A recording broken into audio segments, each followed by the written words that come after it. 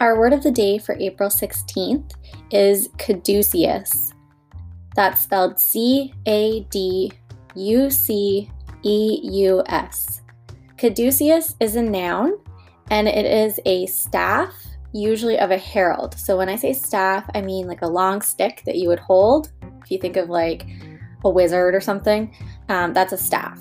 So this staff specifically has two snakes that are sort of entwined all the way up the staff, and then two wings at the very top. A lot of medical organizations use this symbol, so now sometimes when people see that, they think of paramedics or doctors. But where it actually comes from is the Latin word carex, which means in Latin herald. And a herald is somebody that tells other people news. So the origin of this word comes from Greek mythology. There was actually a god called Hermes who was the messenger to the other gods. So he kind of just flew around carrying messages between the others. And so he is often depicted with wings on his heels and on his helmet, and he carried a winged staff.